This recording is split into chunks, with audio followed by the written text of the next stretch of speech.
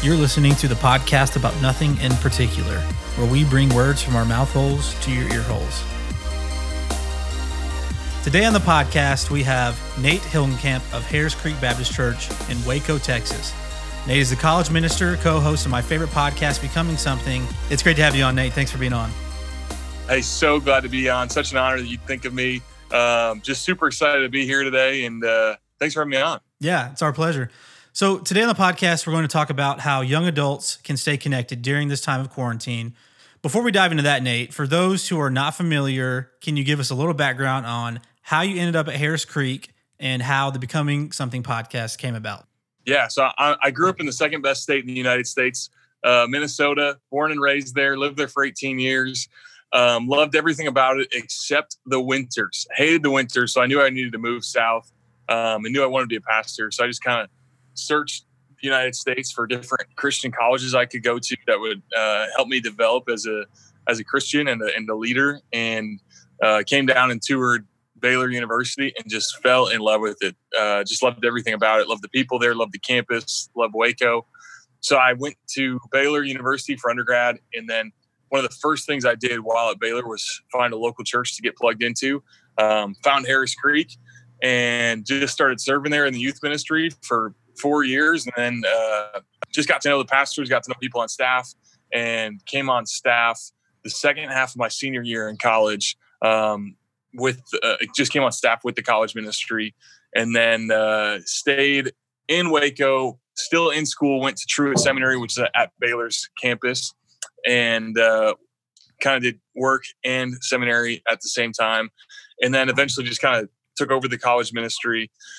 And then once that happened, man, our church had some chaos because our pastor resigned. We were about to move into a 1,000 seat sanctuary.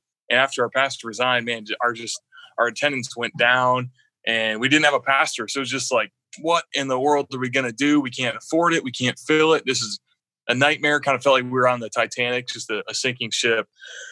And one of the people on our search team had reached out to Jonathan Bacluta, JP, who led the Porch, which is one of the largest young adult ministries in the world, and based out of Dallas, Texas, and reached out to him and was like, "Hey, do you know of anyone who could be interested?" And he was like, "Actually, I might be interested in coming down." So he eventually said yes, came down, took the job to be our lead pastor. And then one of the first things he did was he was like, "Nate, you and I were going to start up a podcast. You figure it out. I don't know anything about technology, don't know anything about microphones or any of that stuff."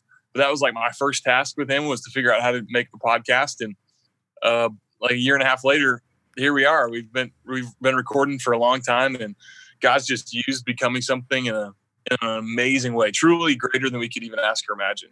Yeah, it's incredible. No, that your podcast definitely has a far and wide reach on the impact it's having with for young adults and for those in ministry who are trying to lead young adults. So, no, that podcast is incredible. And if anyone's listening and they haven't checked it out, you need to check it out. There's so much wisdom and there's so much joy in it as well. I mean, the conversations you guys have are so entertaining and fun to listen to. I mean, it adds a lot of joy, especially in a time where, there's maybe not a lot of joy out there.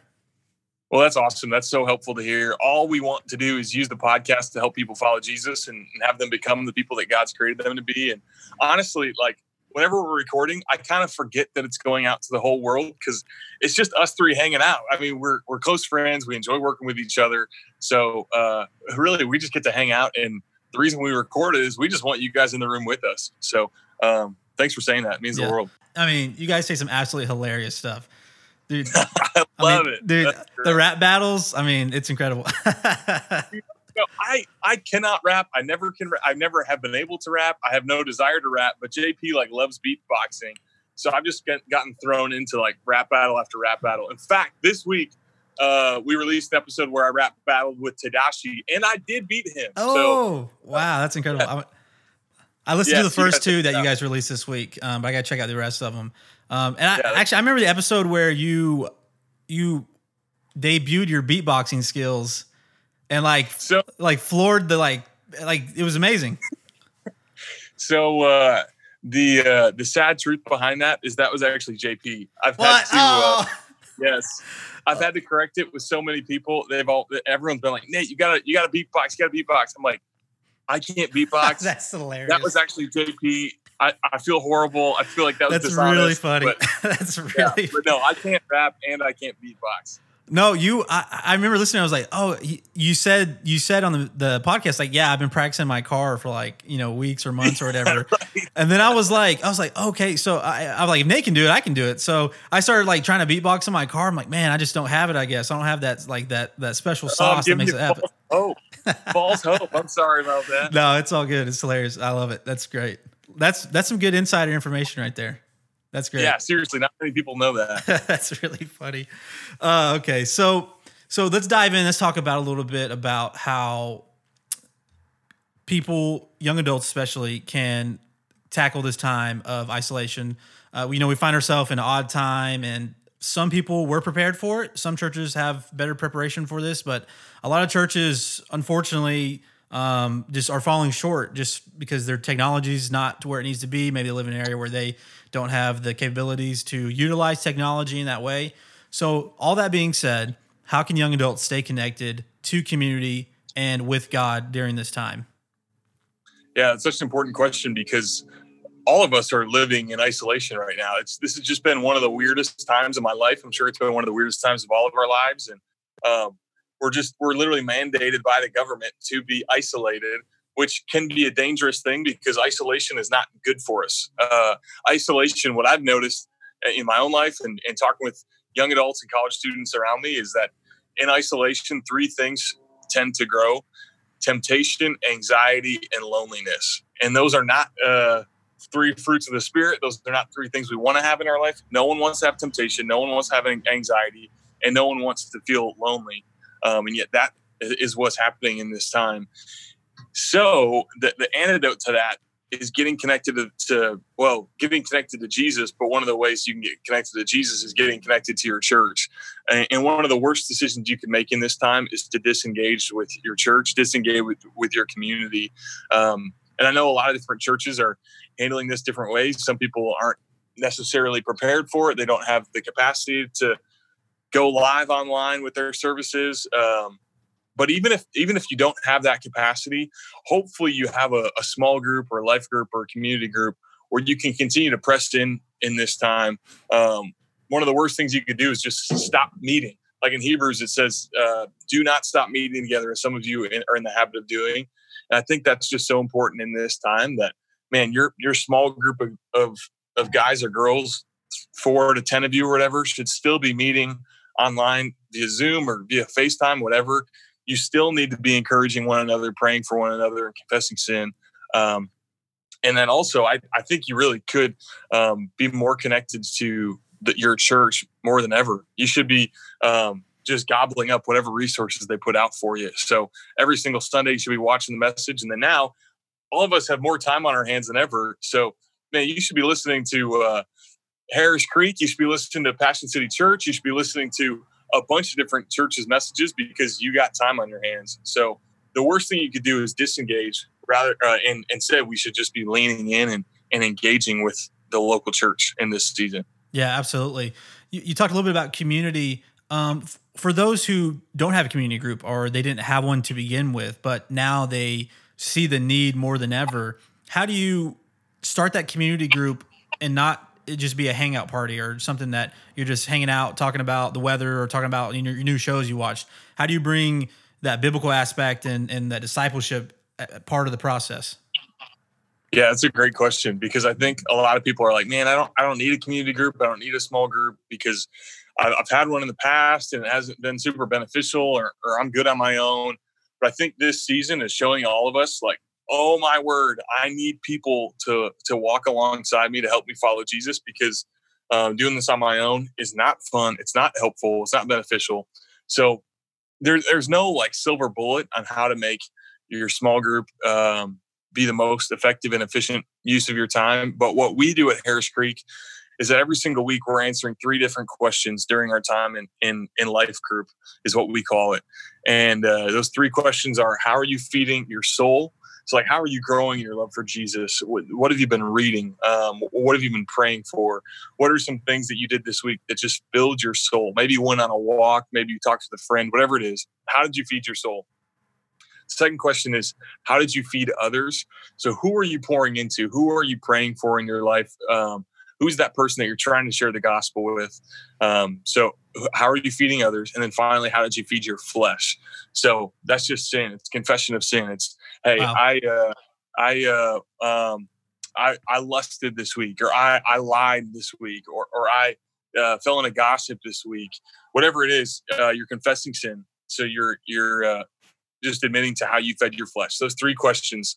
How'd you feed your soul? How'd you feed others? How'd you feed your flesh? And then the person sitting to your right would pray for you about whatever it is, but especially the how'd you feed your flesh part. And then that person would go. And then you just go around in a circle. And then by the end, you really get a good feel for where people are at in their walk with Jesus. And you're not just sharing. Whenever you're sharing, people are sharing scriptures with you and speaking in your life. And that way people actually know what's going on in your life, because there's a system of going deep and being authentic with one another in community. Yeah, that it's so simple, but it's so profound. Like where I find myself, my current situation is we're kind of a newer church, kind of a church revitalization / church plant. Yeah. So we haven't got to the point yet. We were about to actually launch this month community groups in person. Yep. But because of the coronavirus, now we're having to do it a different way. And we're trying to come up with, what's the best way to do this. And I think I'm going to definitely submit that as a way to do it. You talked a little bit about being vulnerable and sharing your sins with your community. So how do you foster a community and a culture that is comfortable with confessing sins to one another? Yeah, I think that's true. And I've seen that also. Confessing sin isn't normal. But good things typically aren't normal. Like, good things are hard, and they take work, and they're uncomfortable. And if you're going to grow, you're going to have to do some hard things. And confessing sin is a hard thing as you start out. The more open you are, the easier it'll get. But I think, like you said, you're in Oklahoma. I'm in Waco, Texas. We kind of live in the Bible Belt, where people want to act like they've got it all together. And of course, they didn't sin this week, and whatever else. But it's like, man, we're all just playing a game here. Like, we all know that we've fallen short of the glory of God. We've all sinned. So let's just be open about it. And we're not just open about it to beat ourselves up, but it's to have other people hold us accountable, because sin grows in isolation. And you're just going to be in for a long, long fight with sin if it's just you versus your sin. But if you keep bringing in other people to help battle with you, it's just going to be easier for you to overcome your sin. So you're not sharing sin just to heap shame on yourself. You're what you're doing is you're getting partners in defeating that battle of whatever sin you're dealing with.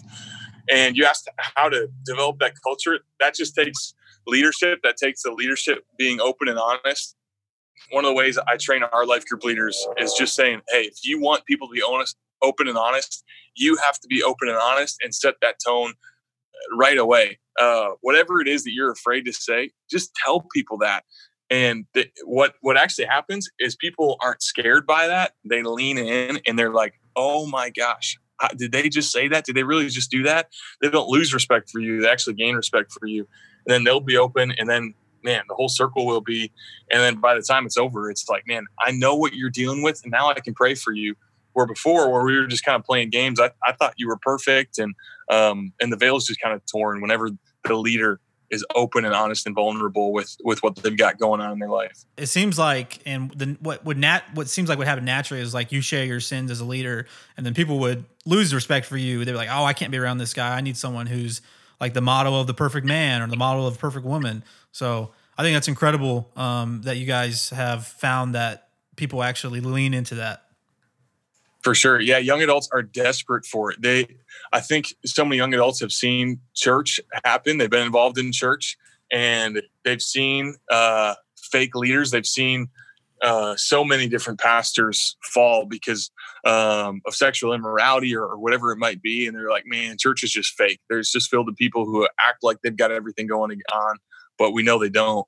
So when a pastor or a leader can just be like, yeah, you're right, I don't have it all going on. I am messed up. I am still falling short of the glory of God every single day, but I want to get better. That's when people lean in and are like, okay, I can sign up for that. I want to be a part of that. Yeah, absolutely.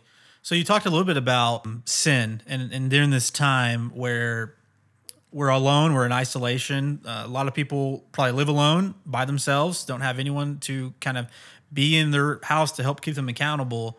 And what I've noticed too is like in seasons of breaks, and I guess you kind of call this an extended break, people being at home alone for so long. But in a season of break, I often see young adults and people in general drift away from God, and they begin to engage in sin because they have so much free time and their mind begins to wander and they're not busy like they would normally be. So, what are some things that young adults can do during this time to help them combat sin? But what are some like day-to-day practical or spiritual practices that they can take to combat that?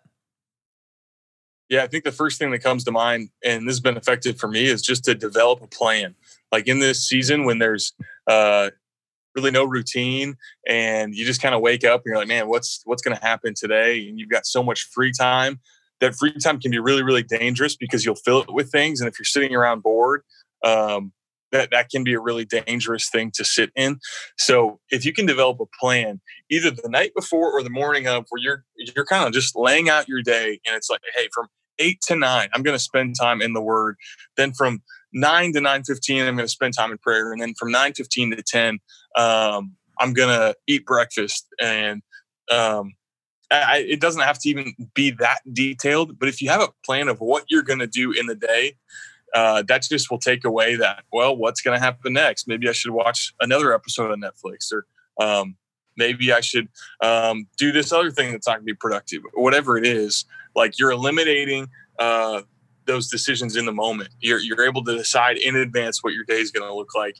And I found that to be really helpful in my own life. The other thing, well, I mean, a number of different things come to mind. I think everyone needs to be connected to someone in this time. So if you have a community group, that's great. But even within that community group, I would find one person to hold you accountable, where you're texting with them probably every single day saying, hey, man, I just read this in the Word and was so encouraged by this. Or, hey, man, I'm praying for you right now. Or, hey, man, I'm feeling super tempted right now. Like, you need someone to reach out to, especially if you're living alone, so that you don't fall into sin, so you don't fall into temptation. And then I'd also use this time to read the Bible more than you ever have in your life, because one of the biggest reasons we don't get in the Word is because we claim to be busy. We've got too much happening, and right now, none of us are busy. We don't have stuff going on at night. We have time to read the Word. So the more time you spend in that, the less time you're going to have for sin. It's just a time management thing. If you're spending 2 hours in the Word, that's 2 hours you're not spending sinning. So I think that's been my challenge for me, is to try to get in the Word like never before, because we're hopefully never going to have this season again. And I want to use it to develop habits that will make me a more mature follower of Jesus. Yeah, no, that's excellent. I mean, I actually haven't thought about it that way, to use this time as a time to train and develop habits to better yourself. For sure. Yeah, I think the temptation in this season is to be like, well, let's just wait it out. I can't wait for this to be over. I can't wait for this to be over. The only issue is we don't know when it's going to be over. I mean, this could go on for another week. It could go on for a year. Like, we don't really know what's going to happen. So rather than just waiting for it to be over, we need to use this time to be productive, to grow in our faith, to become more mature, and to develop habits that will carry through into the next season, whenever that might be. Yeah, I totally agree. So that actually brings me to my next topic. So what do you think church and ministry looks like after this? Yeah, I think the only fear right now of like everyone gathering together is the coronavirus. So let's say 18 months from now, everyone has the vaccine and the coronavirus isn't an issue, and we're totally moved beyond that. I think truly, I'm not just saying this because I'm a pastor or optimistic, I think our churches are going to be packed, because I think before this, there had been a move to like, man, just have virtual church at home. And that's fine for this season because we have to have it. But I know I am desperate to be with our church and to sing with them. I'm desperate to just run into people at church and catch up, because those are the things we're missing out on. And I think people are desperate for hope right now. I was just talking to JP before this, and apparently there's been more Bibles sold right now than like ever, because people are just desperate for hope. So I think when this is all over, man, our churches are going to be packed. People are going to be signing up for community groups or life groups like never before, because we're sitting in this isolation and we're sick of it. And we're realizing that there's a better way. And I don't think we're ever going to take church for granted ever again. Similarly to how people who grew up in the Great Depression were continually marked by that their whole life, I think that's going to be said of us, where it's like, man, we were the generation who lived through this. Like, we experienced this, and we're never going to take person-to-person encounters for granted. We're never going to take just going to church for granted. Instead, we're just going to be there like never before. We're going to be there every single week. And that's just how I think it's going to go. Who knows? But I think that we're ripe for revival in this season. Last thing I want to talk about is for those seniors, for those, high school kids that are graduating, for a lot of people who are missing out on major milestones and life events in their life. How can the church best care for those who are missing graduations and missing their senior nights and missing a number of different things? How can the church and pastors and friends care for these people? Yeah, I mean, I'm even supposed to be officiating 2 weddings next month, and just having to do premarital counseling with those couples and realizing that, hey, your wedding day isn't going to be what you expected it to be. That's just so painful. I mean, these are the moments that you are so excited for, you've waited years for, and for them to be taken from you, it doesn't feel fair, because it's not fair. You feel cheated out of it, and if that's you, if you're listening and that's you, I'm so sorry. If you missed out on your senior year, missed out on graduation, missed out on your wedding, whatever that might be, I'm so sorry. That's not fair. But that doesn't mean your story is over, because what I love so much about the story of Easter is that, man, on Good Friday, it looked like the story was over. It looked like, man, Jesus had just died, and these disciples had followed him for years and years and years, 3 years probably. And then all of a sudden the story was over. Like, that's not what they wanted. That was a total missed expectation. They thought Jesus was going to take over the world, and they were going to be sitting at his right hand in power. And that's what they wanted. That's what they expected. And yet they're looking at him bloodied up on the cross thinking, man, this isn't how this isn't how I thought the story was going to go. This wasn't my plan. And then 3 days later, though, they walked to the tomb to hear it. He is risen indeed. So, even though the story isn't what it might look like, even though the story isn't what you want it to be, that doesn't mean it's over. It doesn't mean that God's not going to use it for your good, because it might be 3 days later. It might be 3 years later. It might be 30 years down the road. And you realize, wow, like Jesus used that period in my time in a way that I couldn't even imagine. He used it for my good when it didn't feel good. So I think if churches can just get that message across of, do not place your hope in this world. Like, your story's not finished. Just because you're missing your graduation, just because you're missing your wedding day, that doesn't mean your story's over. That doesn't mean God is absent. In fact, we were promised suffering here. Like, this is what should be expected.